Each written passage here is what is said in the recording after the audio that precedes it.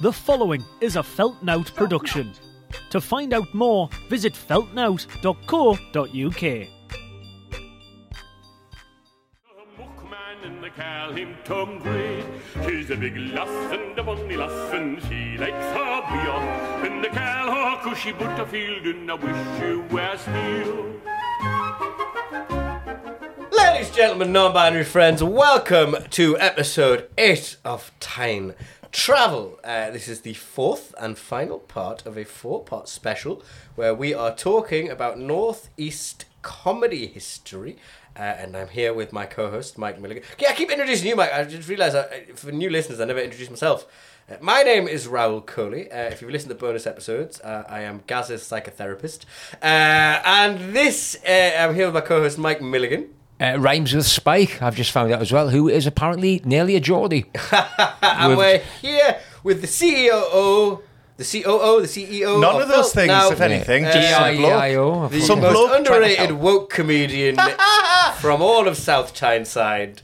It's Lee Kyle. Hello, who's been guiding everyone. us with these very interesting factoids and tidbits and people from Northeast history who started in 1300 in the 1300s, should I say, with, was his name Thomas Fatus? Thomas The Fatus. jester at the Priory in Durham. Sacked and replaced by a monkey. Sacked and replaced by a monkey. Well, actually, I was just filming a thing where we were doing comedians. We're all going to get replaced by AI. Not in the next year. It's crap for the minute. We tried to get it right, some jokes, but in 10 years' time, we're going to be replaced by AI once it advances. So we're starting in 1300s. I think we're here now we're recording this, obviously, in 2023. But we're probably, in the 1980s? Yeah, we're heading into the 1980s now? now for a more specific topic. 1980s. We're looking at, we're... Wonderful period, even though we had Thatcher and Reagan. And We're 35 entering my domain here, everyone's listening guys. to Yeah. Gary Newman dancing in bright colours. Gary Newman actually is more late 70s, I'd say, but... Cause I know that because Our Friends Electric was number 1 when I was born in July 1976. That famous song sampled by the Sugar Babes. More importantly, lads, we are now roughly 35 years before the release of my comedy special, Disco Twix, available on YouTube now. I felt it coming even back in the 90s. Yeah. We needed it. You knew comedy was going I to change, knew. so you better get in early. We were and just start a changing warm-up, things for me. Lee, for this comedy Krakatoa that is your act. So what we're talking about is we are talking about, again, this is a history of Northeast comedy. And we're talking about not the very start of the alternative scene, which I'd say was people like Vase and Waver So Shave, but a thing that I think was is very similar to what Feltnout became, just an earlier iteration. The John the Baptist to our Jesus. So Feltnout is sort of a comedy cooperative involving all the comics in the Northeast. And that started earlier with something called Near the Knuckle. Mike, Yes, I had a riot talk like that there. It was a very similar... we've got some old Time Tease footage of it, but it's a similar premise to the Feltnout one, is that everybody was sick of having to travel to London or God knows where to try Was and that make a name. harder or easier back in them days? Because in the 80s, 70s, I mean, for me, it's like, I've heard trains ran at night. I heard you could get them quite cheap for $5, whereas now they're privatised, and that sort of... No, it wasn't the trains, Rob, mate. I get you on that. It was the fact there was no... There was not a circuit like we have now. And we couldn't play the working men's clubs. In the early 90s, the clubs were still there. And there was a couple of weird Frankenstein gigs where they tried to get I hate using the word alternative, but that was kind of the only thing that covered what we did. But people writing their own material and not doing your standard kind of flat pack jokes. We tried the working men's clubs and mainly died in our arse and were threatened with violence. And I mean, I would say... Didn't have enough... I can say it. Packy jokes, did you? Well, I can't. We just, yeah, You're from South Shields, you're probably a porter. Being diplomatic, it was like they weren't tuned into what we were doing. You needed that generation to die, frankly. Yeah, it just And wasn't. they probably were going to die quite quickly with the amount of tabs. Yeah, but it was. But it was. the drunk, the amount of stodgy food there But is. you'd be surprised though, because the workmen's clubs in the late 80s, in the 80s, when my uncle did them, who actually did his own stuff, was quite surreal. But another story. The audiences were very young as well, because you could the beer was cheap. They had banging, to use your young people's language, they had banging bands on. If you were a good musician, you would only earn your living in the working men's clubs. There was loads of work.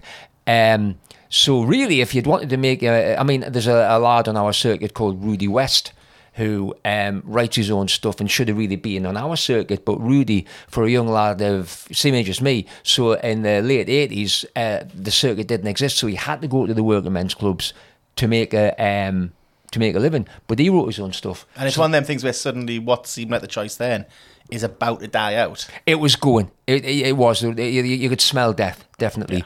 Yeah.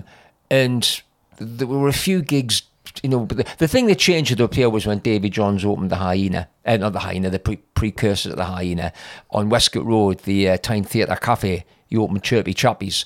And that was one of the first big gigs outside of London. I've seen that on a documentary. You sent me one. That's the one, on mate. Comedy in the 90s. Yep. In York. It was a show for, what was that early iteration of like ITV for the North? Like JMTV or something? Well, no, it was Tyne Tees. Yeah. Tyne Tees. And we did a thing called Running Jokes, which I presented from this building we're in now. There's they filmed a young Ross Noble performing here. Yes, where we are now. Did.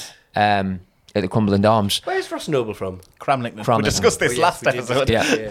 It's getting very long in the day. I'm very we tired did now. 4. We're doing 4 a day, everyone. We just got sick of travelling and not having gigs, because the nearest decent gigs were London. There was an out in between. There was an out in Scotland. The Stand hadn't even opened. Not even in like Leeds? The Stand, no, there was nothing. The Stand, Toby Foster hadn't opened his gigs in Sheffield. Sheffield, there was nothing. There were no. I think there was one Still in. going as Toby. Well, godfather of South Yorkshire. Yeah, it's gone. Well, there was one gig in Coventry.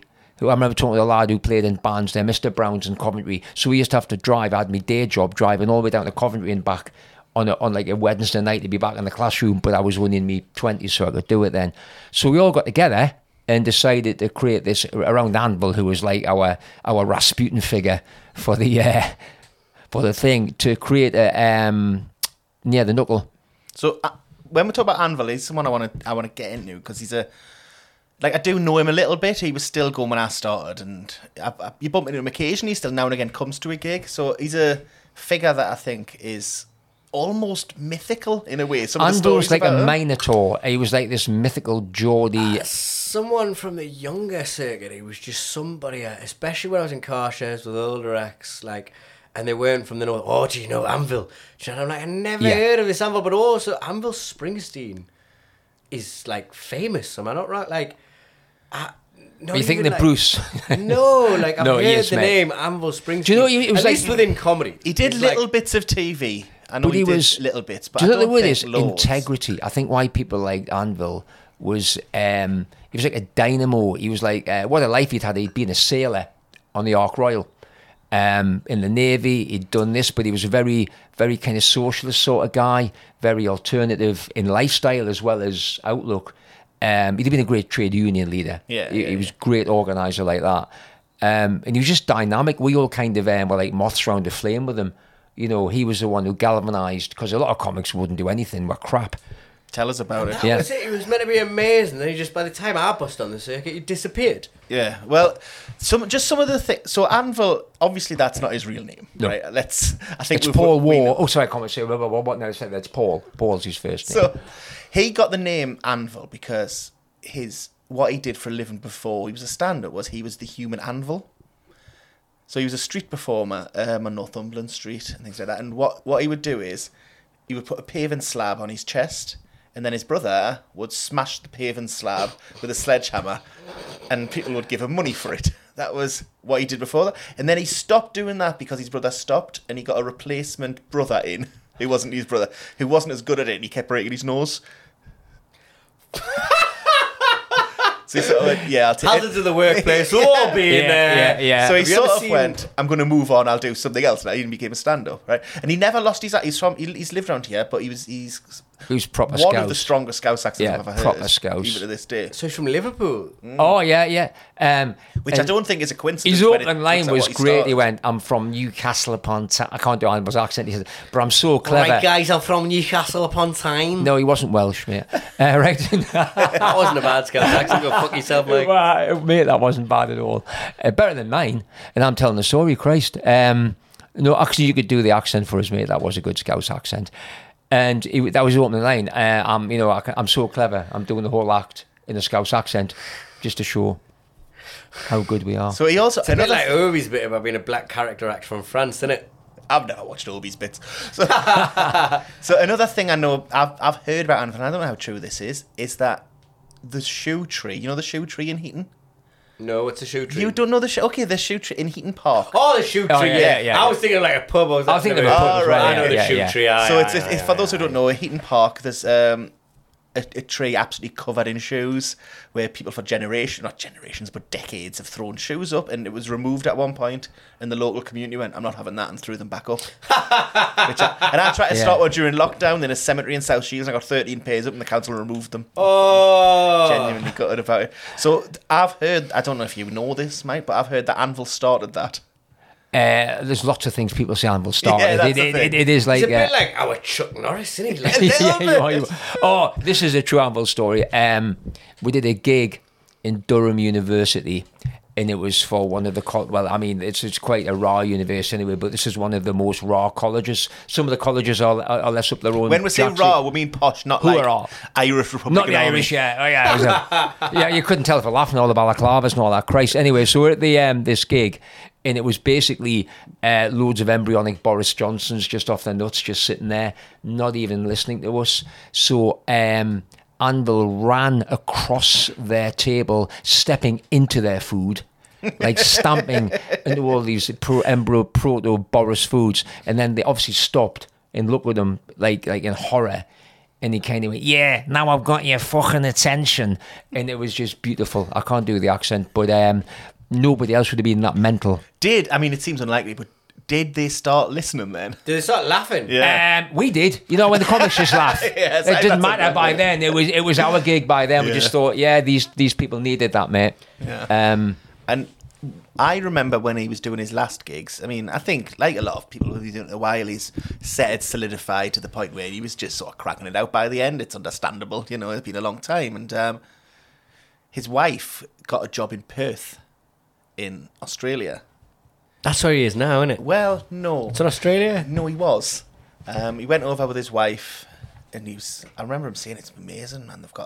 There's a pool there. We've got a pool in the house that they put. He went over, and he's still doing the odd gig, I think. But there's not many gigs in Perth, you know, when it's not a festival thing. So he's doing the odd one, and then people hadn't heard from him for a while. Then it was like, oh, Anvil's back, and it turns out what had happened is they got divorced. And so obviously he lost his green card, his right to be over there. And instead of just coming home, what he did is he got on a motorbike and went on the run in the bush for 6 months. That's such an Anvil Till he got thing. deported. Yeah. Christ alive. Now he works on the building site and seems, from what I can gather, fairly happy. Where? Well, I think building sites are in different places. But like in the northeast? Yeah, this in part of the world, yeah. He's back He's still here? Yeah, I've seen him. I haven't seen him since spotting the Yeti. I've heard he's back, but I haven't seen him. He was at a gig in the Chillingham not that long, well, just before lockdown. I remember I was doing an hour there, and there was just one that I put in with Cal Halbert who books it, and I was like, well, I've not really got anything, but I'll just do a best of because I'll work out some new stuff. And it's quite daunting. And he was on Tom Taylor was on before me, not the Tom Taylor we talked about, who wrote the play that. That would have been some gig, wouldn't it? Like clairvoyance. was shot in front of. Tom Taylor's a vampire as well as Abraham Lincoln. And he kept talking to Anvil during his set, not knowing who he was. No! And he was like, "What do you do?" He's like, "I don't want to." But there wasn't It any. was in. not. Oh, And shit. And eventually, afterwards, he went, "I used to be a comic and that." And he was like, "What was your name?" And he was like, "Fucking hell, you're you." Oh, the man. The legend. He's like, "Oh god, I feel like such a dick." Fucking, I would not know what to do. I'd be like, oh my god, I've just discovered the Yeti. Like, so he sounds like some sort of Jedi. Oh, he was. Nice. He was like a Scouse Geordie Yoda legend figure. I mean, you couldn't. You just oozed charisma. And we were all just. He was about 8 years older than us. We were all in our early 20s. So Anvil was like this man of the world, being in the Navy, done this, done that, and he kind of looked after us. Yeah. So how was this all his idea? Would you say? Yeah, I mean, I might be wrong, but I think it was. It's a bit like felt now you've got the driving force behind it because we're all crap, we wouldn't do anything. But it's like you. I mean, who were the main ones? Well, just some of us. There's a bunch of others, right? And it was whatever happened. Anvil was the focus and the locus. He was the guy who the ideas happened around, and he's the guy who had the ideas. We all agreed when he said it that we need to do something. And getting can you imagine a load of people with ADHD and that trying to think of a name for a Geordie comedy collective. It was a nightmare. And near the Knuckle, I think I've still got the T-shirts somewhere. I had a load of T-shirts printed. And we did like a regional tour and stuff like that. And we really tried our best. But this is doing much better. Feltnout's doing much better. As acts, do you think it was that, because you would have only been so established then, I think one of the lucky things we have is we've got a lot of new acts, but there's also a lot of acts live around here who aren't new, who are able to headline gigs, compare gigs. Like, where were you saying we were all about a year or two in our career, and there wasn't the work. I mean, as I said, the stand hadn't even opened. I think as well we have the benefits of like trying to spread this thing into areas with the internet and the technology we have. And people already know what stand-up is the way we do it. Yeah, stand-up is conceptualised now. So true. What we were doing, I remember I was talking to Davy Johns about this, and it was punk rock. We were doing punk rock. We had to make our own venues. People didn't understand. People saw it as danger. People did not get it. I think if I seen an institution called Near the Knuckle and I didn't know what stand-up was, I think it was some sort of fingering society. Well, we'd actually mentioned that when we thought of it. We were calling it one. Somebody actually got it wrong and said, I use from one off the wrist. I said, we've come a bit early, mate. But yeah, I mean, we just tried all these ridiculous names. It must have been like sixth formers trying to think of a name for the band. It was that level of daft. Well, it is hard. I don't know if any of you were there. You might have been. We had him before Feltnout even happened. Gav Webster organised a meeting about a year earlier at the Chili for something similar, and the whole of the meeting was trying to think of a name, and then afterwards we all went, it's not fucking worth it. It's like the G pop in the front and all that. Yeah. The hardest thing I've ever fucking had. I think writing a name for my Edinburgh shows is so much harder than writing the show. Yeah, I spent so much more time on that. Then you go, well, I don't think you'll never beat. It's like, how do I market this in a way that immediately people are going to understand what you're calling it? Because I think you'll never beat Newcastle Brown Mail. That was just. Oh, thank you for telling me my peak was my debut, you prick. Oh, was it? Oh, shit. No, this one's called Full English, but with an I. That was a friggin' name, that though. It was, but you know what's really interesting about Newcastle Brown Mail and just about, I suppose if we talk about history, I think it's important, you know, is in the past 10 years, that joke is, when I used to open, I used to say I'm a Geordie Indian man, or if you'd rather, a Newcastle Brown Mail, even in Newcastle particularly, but outside the house had come down. Yeah. And the past sort of, I'd say 4 or 5 years, I've had to reframe it and do the European way. You may, outside of Newcastle, even in Newcastle, or, you know, you may have heard of outside of Newcastle, I'd say you may have heard of the famous beer Newcastle Brown Ale. I'm in fact the ambassador for that beer on the Newcastle Brown Mail because people just don't have the reference in their head immediately. Like in the way that Newcastle Brown Ale was, you'd see it. If you watch football, you'd see it. It was everywhere. Wasn't it? Yeah. It's not really iconic no, like it's that not. anymore. You're Some right. people might get it immediately, but for a lot of people, it's deep lodged in the back part of their head. And That's they're just, like, what do you mean you're in Newcastle Brown Mail? It's fucking really convoluted. It's called getting old. It's getting old, mate. That's what it's called, getting old. Time's moving on. It's something we talked about in one of the earlier these episodes, though, which is about how nothing's mainstream anymore. I've noticed now, even from when I started, you could just say something and people would know. Now you've got to explain almost every reference before you do the punchline. Even Game of Thrones, I mean, I do these jokes in Game of Thrones, Lord of the Rings in Europe, and they do quite well because it's a certain type of crowd. It's European expats, English speaking, often times English, and they're a bit nerdy and a bit more adventure based in the sense that they move to they like fantasy and sci-fi. It sort of defines how they live their life. But in the UK, what you got to bear in mind, and even in the US, I would imagine, is Game of Thrones was the most popular TV show ever, the most pirated, the most streamed, the most watched. You drop a Game of Thrones reference, 70% of the room won't know what the fuck you're talking about. I've never seen it. There you go. And I just fucking wish. Yeah, it has fragmented. You're right. There is no mainstream. Imagine when there was just 5 channels and you got all your news, entertainment, and sport from the same 5 channels. Imagine it being 1991 and you mentioned Timmy Mallet. Everyone knows who he is immediately. Or cultural referends. I don't know who Timmy Mallet is. There you go. Showing like the differences in age here. I tell you what, as well, we had, and I miss it. The only way you get any kind of media kind of exposure was either through Tyne Tees telly. We had our little, and it was lovely. And they actually used to do these low-budget comedy shows, so we'd all get our face on the telly, and the local, like the Chronicle, would put us in. So that was your media. So when we launched Near the Knuckle, Tyne Tees brought the camera crew down to the theatre.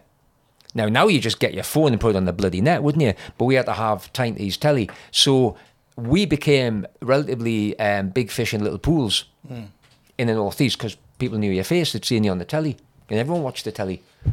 So would that have been like everything that's going on there is that Anvil's pushing that. Aye, use the sort of in Anvil. his- I mean, there was like Paul Snedden and them were like, Yes. really important. So in he was that as obviously well. Scottish, but was living Yeah, down. he'd lived down here, yeah. Vladimir McTavish, as he is now. Who is still going, still Aye. still similar to you in the way in that he's been going a long time, but he's always still bringing new stuff. You haven't Thank you. rested on your laurels. Oh, your stuff's terrible, but it's Oh, new. but it's new. It's new.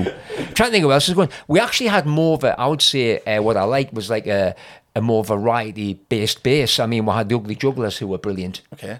These two gay lads did this fabulous juggling act, and there was room for that then. Yeah, I don't know where you would fit that in on a building. Wait, I didn't know how it fitted in there because they used to do it with juggling fire, and they nearly set the roof of the cafe alight next to the theatre. That was a night you could see the polystyrene tiles. I'm thinking this is getting a little bit of news for the wrong reason here. Like, Just these days, you wouldn't get the public liability insurance. You would wouldn't. You know No. what I mean? I remember being 6 and I went to the. I got pissed on by a tiger because I went to the. Genuinely true. Genuinely, I went to the zoo, not the zoo, the circus. And they had tigers jumping through flaming hoops. I'm just like, you'd never get the health and safety No. now, would you? No. But then afterwards, we would see the tiger in the cages. Interesting, but true story. So I'm there with my grandma, the one who built the tanks in Catterick. Foggy day like this, overcast. And I was like, pissing it down with rain out of nowhere. Grandma puts up the umbrella. It's still raining, and it's fucking heavy, heavy rain. And it stinks. At this point, we realised the fucking tiger's got its leg open and is pissing on us. And two very interesting things about this. Number one, we went home and Mum said she tried to wash the clothes 3 times over, couldn't get the smell out and threw them away. Number two, there was a Northeast celebrity and he was just stood as we were getting pissed. He just started laughing his fucking head off, just couldn't stop. We turned around, it was then Olympic silver medalist, now Olympic gold medalist, Jonathan Edwards. really? Yeah. Jonathan Edwards watched me as a child get pissed on by a tiger. I think that's what inspired him. That's oh god, that's a whole new genre, isn't it? There'd be somewhere on YouTube would probably show that now, wouldn't it? Yeah. I think that'd be more dark web. Anyway, have you heard the story Mick Ferry tells about the Gong Show? If we're talking about health and safety and just what the hell is going on here. Go on. Apparently, one night, just do the Gong Show. Geezer came up, just whipped out of nowhere. Like, it just didn't look, Mick couldn't tell where he was carrying it. Just whipped out a sawn off shotgun. Oh, yeah. And just started shooting in the air. And Mick just, everyone ducked. It was only blanks, but it's still not okay. No, and really. Mick just smashed the gong and was like, get off. What I the love fuck how do you he think you're thought if doing? he was shooting the room up, he would respect the gong, though. Yeah, to be fair, I wouldn't gong him off. I'd be like, this guy wins. I want to know what's happening. Immediately, yeah. Have we got any more Anvil Springsteen stories? Because this bloody myth sounds amazing. Well, there was. Oh God, I'm going to be. I'm trying to think of libelous. What's the word? Liability and stuff like that. Which of the names he got on there? Well, you tell me who was there, because I'm thinking, like, I don't know the timeline exactly. Well, I mean, so with people like Steve Drayton. Well, it's Big Fun Clubs. He works at the BBC now. I mean, they were He's kind of retired anarchic now. times. It was mental. We went. One Anvil story is we did gigs wherever they would have for gigs, and I remember going down. I actually had Bill Bailey in my car. One of the times we went down, off Bill Bailey, yeah. Bill Bailey, the big megastar. Well, he was in a group called Bill Bailey off of Black Books, not seeing anything else. the Rubber Bishops. And I crashed my car. I could have ended his career. But the same venue we were going to was this pub right on the seafront in Hartlepool or somewhere, and it was basically used by prostitutes. The room upstairs. So there was me and Anvil, and there was nobody in the room until this lady appeared with our client. And they just started watching us, and we thought, this is weird, but apparently they were only watching us so we would leave, so she could use the room. Wait, they were watching you do stand-up, or they were just watching you in the corner? Just watching me do stand-up at the front. Wait, and so how long? I thought you said no one was in this room. Were you doing stand-up to nobody? Yeah, till this woman turned up, and I thought, oh, Christ, because we were just going to go Why home. were you doing stand-up to nobody? Why were you... Oh, I've done that before, Christ. done that before. I've done that before. You've never done stand-up to anybody?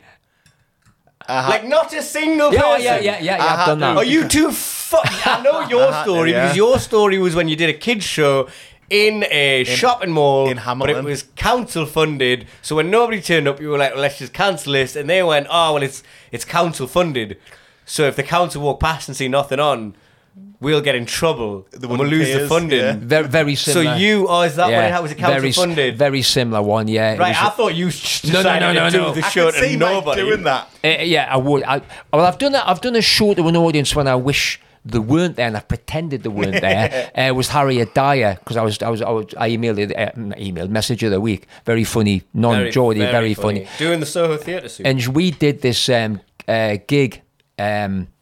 It was I wanted to work I'd always worked New Year's Eve, and as the circuit died a bit, there was a New Year, the high-end had gone, I couldn't work. So I got in touch with Neil, you know, who does the gigs. Hilarity Bates.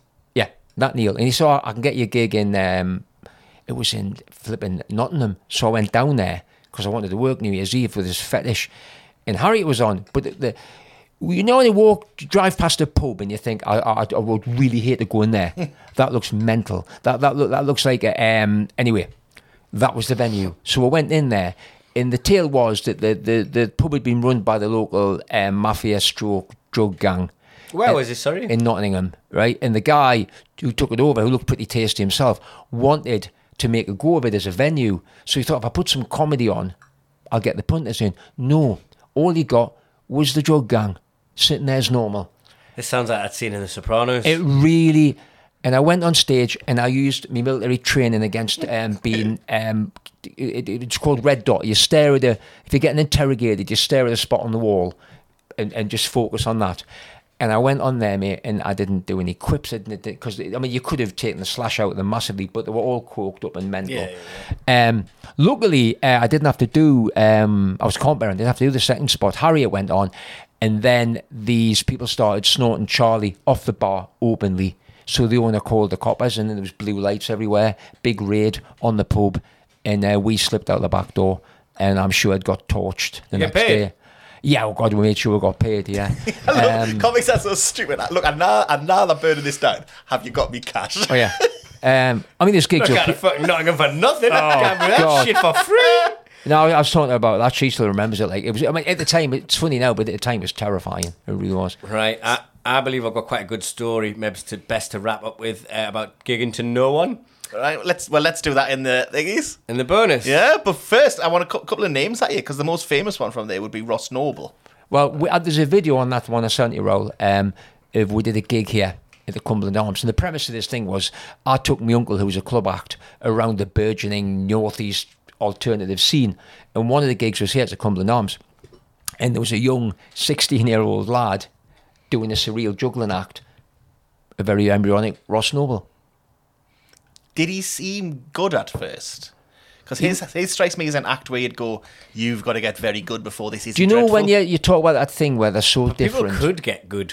Do you know what I mean? Back then, people had time a little bit. There was something about, and I'm not just saying this with hindsight, there was something about Ross that was so different. I've heard a lot of his stuff isn't actually improvised. Well, I mean, not when he was 16, I didn't pick his arc. No, but like his whole thing when I was coming up, bear in mind, mid-early 2000s, I'm a teenager, right? I'm like 14, 15. Oh, this Ross Noble, he makes... Like, even before I got into stand-up, it was really something I was thinking of a career choice, and I was looking into it left, right and centre and discovering all these new names. Ross Noble was someone who just occupied this alternate and mainstream space. Yeah. It's very hard to do and reflects an immense talent. And one of the things you heard... It's the reason as well, like, one thing I heard about, my mum told us about that Only Fools and Horses scene, why it's the funniest scene in TV history. Stuart Lee may hate it, but the reason it's actually apparently the funniest is because it wasn't intended. Right. The bar was moved accidentally. I've told that, haven't I? You have, yeah. But anyway, it's still a good story, mate. Point being, no, not a second time. Anyway, point being, I heard Ross Noble improvised everything. He'd walk on stage scriptless and just come up with his shit. And then since I've gotten to comedy, later on I've heard that, actually... That's not the case. I think Ross has a structure, doesn't he? Yeah, I think half improvise. I think he's what I do. Like, you know, I've got a crowd work show. He writes on stage, but then he remembers if I imagine that's how he writes, which is the way I write. You know, exactly. But these things get changed over time, and people grows, put the legend. It? And people used to say Billy Connolly did that, and they go, no, he doesn't. People go, he doesn't even know what he's going to say. It's like, no, he doesn't plan what he's going to say, but he's got a bank of stories he knows he can get to. He's not just going on there going, I've never said any of this ever. That's not fucking happening. But a 5-minute bit not a single one of these words. I'm not going to use and of that for the rest. Like, I'm sure Ross Noble has bits where he goes off track and he's a good improviser, but he's not just going on the stage at the start of a 2-hour show going, right then. Yeah, of course not. That's not fucking happening, is it? But to the punters, it looks like that. Yeah, which is the skill. I suppose the skill of us all is sometimes people think you've just thought of it. That's what you're trying to make it look like. I think that's the best standard if you can go on stage and look like you just thought of it then. But Yeah. he did look like he had something at first. Absolutely. Yeah, yeah. Did yeah. anyone... Is there anyone, because I know some of them are still going now, any of them who were just terrible and worked at it and got good? I think we were all terrible, mate. Without being Yeah. weird, you cannot say that. We were trying something new. And also, there was, I mean, for the younger lads like you, at least there was somebody done it before you up here, even to look at and go, I'm not going to do it like that. But somebody done it. But for us to try it at that time when the only the comedians were club comedians and nobody done what we were doing. Yeah. It was quite scary. You're inventing a new yeah, so we were all friggin' dreadful at the beginning. You know what I mean? Everybody was. This will make you laugh. When I first started, when I first came to North East, I still just had this idea that every comedian was like full time, and they were just this demigod that had fucking mastered the universe and managed to turn their passion into a craft and then turn it into a job. And I remember, like, even the two people running open mic, who at the time was Long Live Comedy, and it was George Zach and Stephen Frizzle. And I remember going to the stand and seeing Stefan, George and Stephen and thinking like, oh my God, these people like... And Stefan, I think, was full-time and still is. Yeah. He's got the BBC and the radio and stuff.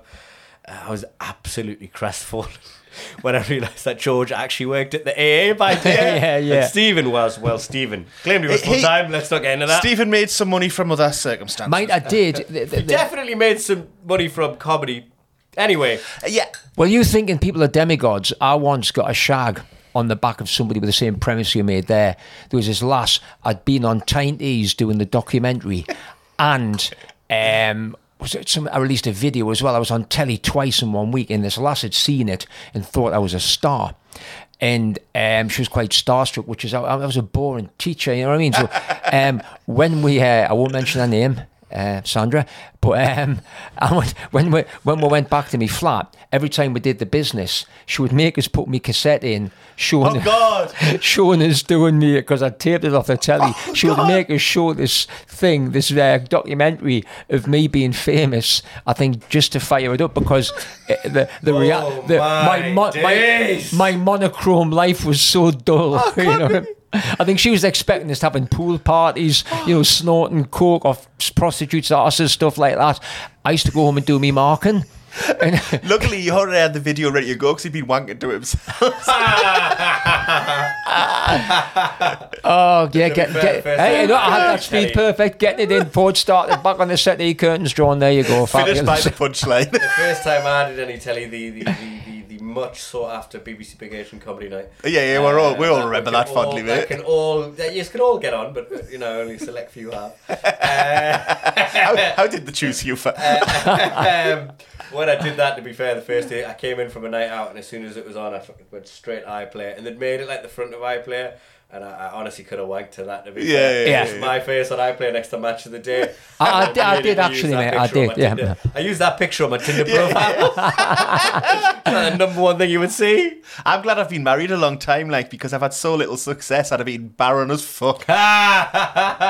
Mickey, before we wrap this one up, I'm going to say one other name because I know he's someone very relevant, and but with the caveat that this, whenever this fella's name's brought up, it's in relation to the sad circumstances about his death, which we're not going to go into, actually. Okay. What I want to know is... I think this guy was on the documentary you showed me. Yeah, he was. People talk about how talented he was, right? But what they never talk about is what his act was actually like.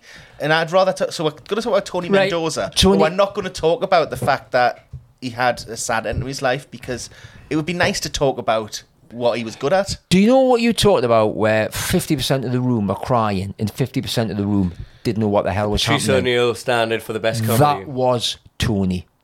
He could also, some nights he would go and he would bomb. Yeah. He wasn't in the mood. He wasn't bothered.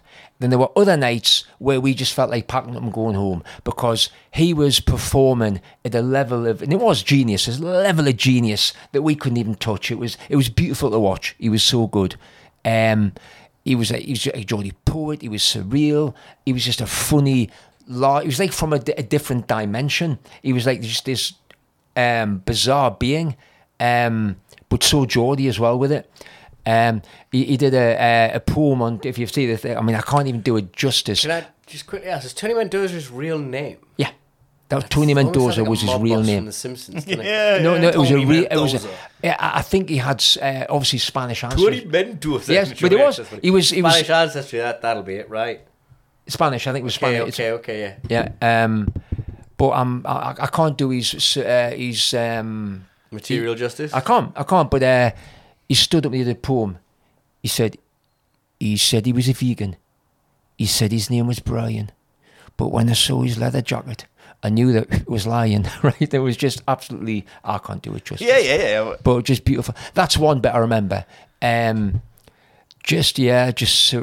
should have been huge. But like Don Ward offered him a spot at the Comedy Store in London, which would have been like the gateway. Yeah. Tony didn't bother going down. I sort of admire that. Yeah. I also understand it because it seems like some of the same instinct I've got is to go, if I don't do it, I can't fuck it up. You know? Yeah, that was Tony. But just a privilege watching him when he was on form. There was nobody could touch him. You know, just brilliant. So did this, in terms of just Near the Knuckle in general, did it just sort of dwindle away because people were doing their own stuff and maybe... I think what happened, two things there, yeah, dwindling. Also, the circuit really took off. Yeah, so there was not the Jongleurs need. opened, the Glee opened, the Stand opened, and suddenly there was and we'd all put the time in there a bit as well, like the Frog and Bucket. I mean, I learned to compare between the Frog and Bucket and the Hyena in Newcastle. Yeah. I was there a couple of times a month each one, and you cut your teeth doing that. Wow. I really wish I was around those days. £1,000 on a Friday, £1,000 on a Saturday. There's a quote Mike said to me once, I don't know if you remember saying it, but it stuck with me. He went, I tell you what, Lee, 2002 was a great time to be a mediocre comedian. It was, yeah. It was. By the time I got in, Raoul, you had to be good. It's killed me. Think about when I fucking started, you know what I mean? You had to be amazing. No, I do feel for the... We didn't have no BBC Asian networks when I started. Yeah. No, it was... I think nowadays you've got to be better at different things. Like, so many comedians who are very decent on the circuit, very decent in clubs, have gone stratospheric via... I mean, they've gone stratospheric via podcasting and sometimes, like, clips. Yeah. And sketches are a real big thing as well. Yeah. And I'm terrible at all that. I can't sit in front of a desk for that long. Like, I can't sit staring at the watching videos of myself is making me... I mean, it's probably maybe insensitive given what we're just talking about, but it's really killing us. It is Yeah. really making my mental health quite low. It's not fun for me. It's depressing us. It's making us anxious. I feel like I'm struggling to keep up, and I hate it. My agents told me to do it through and through, but I hate every fibre of my being and what really my life hear has you on become. that, mate. Because that time spending, I would be writing. I don't want to be a reading, I'd content creator. Yeah, I'd be creative, or at least I'd be learning. Do you know what I mean? And now I'm just like... It was better editing. when there was more... I didn't sign up to be a video editor. No. It was better when you just did the clubs and you got it. I mean, it gave more power to the agents, which was the downside. Well, this is the half and half. I don't want to escalate it too much because people who were crushing clubs and were just completely overlooked. Went your Dan nowhere. Nightingales, your Adam Rose have gone stratospheric off the back of it. And it has helped a lot of working class comedians make their own path. It's very punk in its own sense. It's just something that I hate doing and I'm not good at. So for me, I don't like it. Yeah. And I don't want to it resent anyone So else's it's not to do with success. your comedic ability, it's your tech ability as well, isn't it? Yeah, and you've got this whole thing with the crowd work now, and it's like the clips have to be crowd work, don't they? And Yeah. As you know, I do a lot of crowd work. I compare places, but I've made a point of not putting any out because some people are good at it, and I'm good at it. I can do crowd work. You're very good at crowd I'm work, mate. But I don't want that to be me thing. You know what I mean? Like, and it's hot. So I've been putting some clips out of stand-up on account of that. You have to. Some have done all right, some haven't.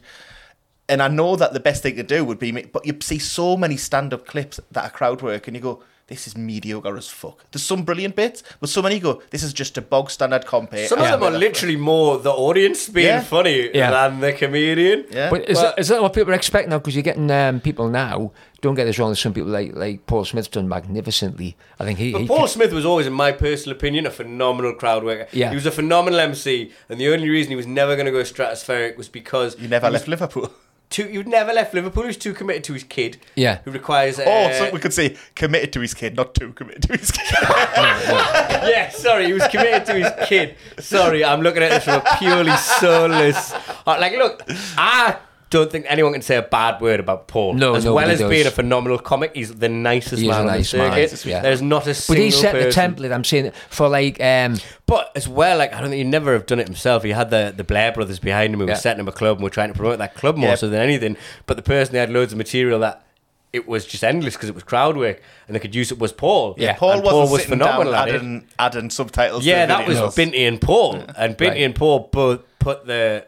And I think they did a lot for all of us. I don't think people realise how much... When their clips were going viral on Facebook and Insta, how much people were contacting other comedians than you going, I want to put on a comedy night and so on and so Yeah. forth. Yeah. And, you know, I had my first viral clip with him, 100,000... Jack Annick, the reserve keeper, commented on it at the time. And that wouldn't happen if it wasn't for them. But, like, they were trying to build that.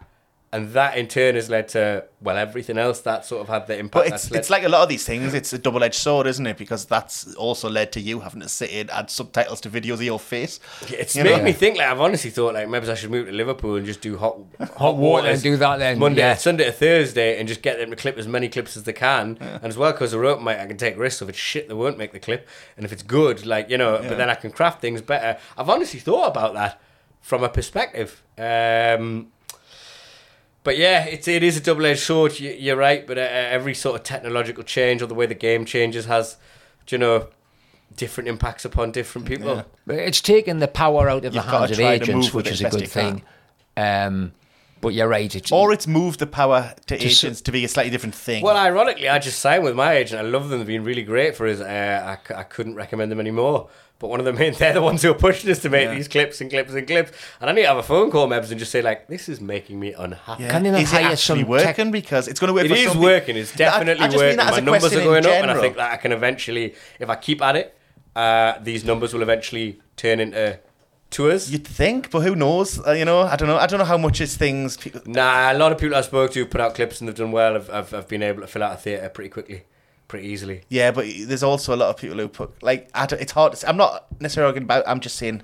So like I put a thing out on TikTok. So I put this down fidgeting that went pretty well, and it's like, oh, it's nice to watch the numbers take over. But you go, but what is this though? Other than a number, you It's don't know. consistency. Like, I feel like for me, they told us to put a clip out every day, but I don't think that's actually the best thing to do because some of the clips are pretty bang average. But I'm just doing it for the algorithm more than I'm doing it for the Yeah, audience. yeah. But I think if I put out a consistent, a good clip that sort of matches my brand every week, Like, that's gonna really. I sort think of I'm in a push decent me position. into the theatre. In a place where I'm not doing what I'm doing now. Like on Friday, I drive to Hull, and then on Saturday, I drive to Pontypridd. I've spent 3 weeks in Amsterdam. I've just had a last tell us today that even though we're getting on really well and we're gonna go on the first date tonight, she thinks I'm too busy with fucking circus stuff. Yeah. That's probably not going to work. And she's right. I can't Yeah, I can't it's- slate over it's that. hard. But if I can do like a 4-month tour on and a 6-month just back at my house and then do a few northeast It's circuits. tricky, and isn't it? stuff. Because I'm so constantly torn between wanting more time, not doing this, and then when I'm not doing it, feeling guilty that I'm not doing enough. It's really hard, isn't it? Like, Well, back in the that day, balance is crucial. a lot of casualties, myself one of them, where so many people's relationships, it was like being in the army. You were away to earn a living back in the day. You had to be away every weekend. Yeah. And it just tore the pants. I used to, Gav Webster, huge respect, because he used to drive home. Even we were doing a Leicester Christmas show run, and Still does. Gav drove home every night from Leicester to Newcastle and back the next day. And I was saying, Gav, you'll kill yourself. Well, he's still married. You know what I mean? More and more as I get older, for all I've maybe achieved in comedy and how good certain things are going, I genuinely miss being loved by someone. Yeah. So if he's got that, if he's Can, got can I that, just tell you, mate, do not end up right. There are people on the circuit who put everything in the circuit basket and they are now lonely. well, that's why I've 55 expanded and trying to move into Yeah, the yeah, circuit's mate. still my bread and butter, but at 30, it's not quite when you're 22, 23, 24 and you're travelling to fucking Amsterdam for 2 Yeah. weeks and you're living the life of Riley. It's a bit more like, I'm fucking 32 and I'm I'm still away kicking on again. sofas. Yeah. I'm still looking for the cheapest You'll be accommodation. You'll be And 40 before you know where you are, well, mate. Yeah, just Like I lost said- someone who loves us and I can't. Have a life. That would be my best. Have a life, like a parallel life. I mean, okay, I'm still doing this. I love doing it, but I've got kids. I've got someone who You know what loves used to me. be my saving grace? I used to smoke weed. Well, in a hotel, Just you go just feel back and warm do and it. loved if you're Yeah, high yeah. anyway. But it's do you know what I also mean? a- Match of the day, you're all right. But it's I also a stopped technique smoking to that for hide. my own, Yeah. to be a better comic, and now I'm like, Maybe I should bring back. But it's also a maybe that'd be technique an to average hide comic from who your smokes problems, weed. isn't it? Huh? It's also a technique to hide from your problems as well, isn't it? And which is But sometimes it was in its own way a necessary. solution. Yeah. Also, watching That's the what I'm struggling with. watching the Ashley years, there was no other way. Every night I'd smoke a joint and I was all right. Do you know what I mean? I'd wake up the next day happy. I'd be a bit slower. But it's Was like, that during the Ashley years though? Watching that, you had to be stoned to watch that. Match of the day during the but Ashley it's years. like with some of the near the knuckle thing about and the similarities of that were felt now. It's like I was one of the people here at the start when we set it all up. You know, I had meetings and that Yeah. to try to see what was valuable. And part of the reason was, like, say, to be away from home less. And I've got to say, I'm working less since lockdown because I'm not travelling as much. I'm not spending as much, which is a crucial thing as well. Like, I've not noticeably got less money, but I've never had loads. But I have to say, there's been something really nice, but also not great for my career about being home a bit more and having to just being able to spend the time with my wife. Yeah. But also, it means that now when I do travel, fuck me, it spoils my whole week. Yeah. This, the takeover, and a lot of things have sort of made me go like, I should probably plonk myself in Newcastle. There's some things going on. But then I filmed something for a TV channel yesterday and I had to get up, like, whereas everybody else got up at 10 and got to the studio at 11, I had to get up at 6 and get on the train at 7.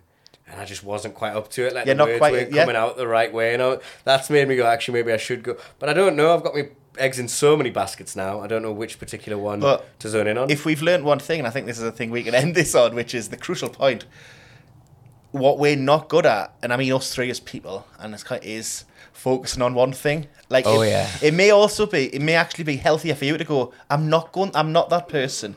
Maybe it is healthier for you to go, I'll have a lot of things in and see what comes out, and just accept that that's what you are, you know? Yeah, but that's the thing. You got to focus on, I think, 3 or 4 particular things as opposed to just one, and as opposed to just 27 like we do at the minute. Yeah. Anyway, I think this has gone somewhat from history to Sociology. comedy and Yeah, also yeah. psychotherapy for me. But in the future, this will be history, so it's fine. Yeah, so I have actually a good story about gigging at no one that we'll talk about in the bonus episode.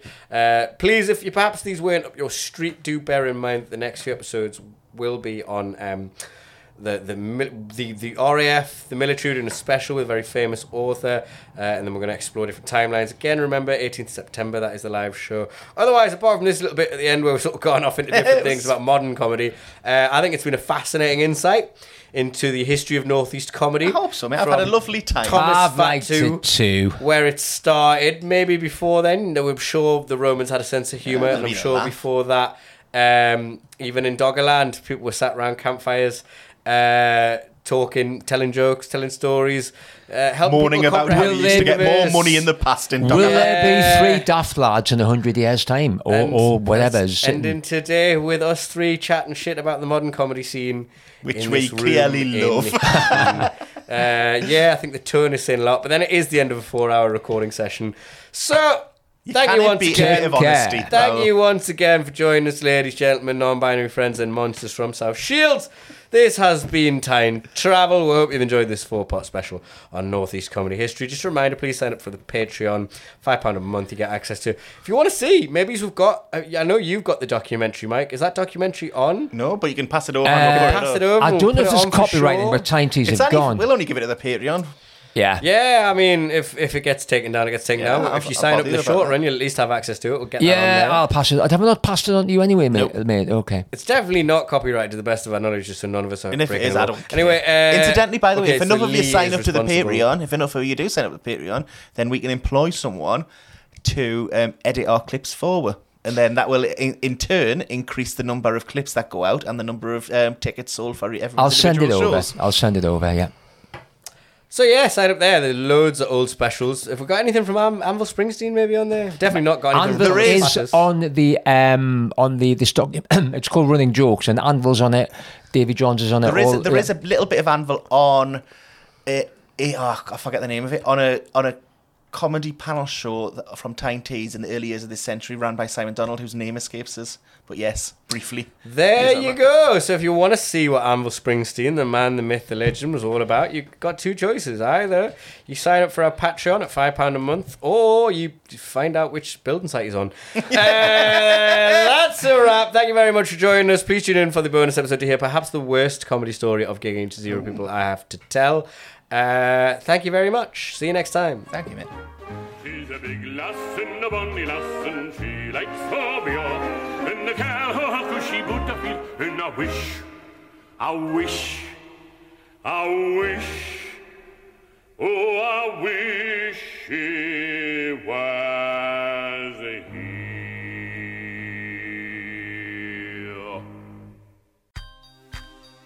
That was a Feltnout production. To find out more, visit feltnout.co.uk.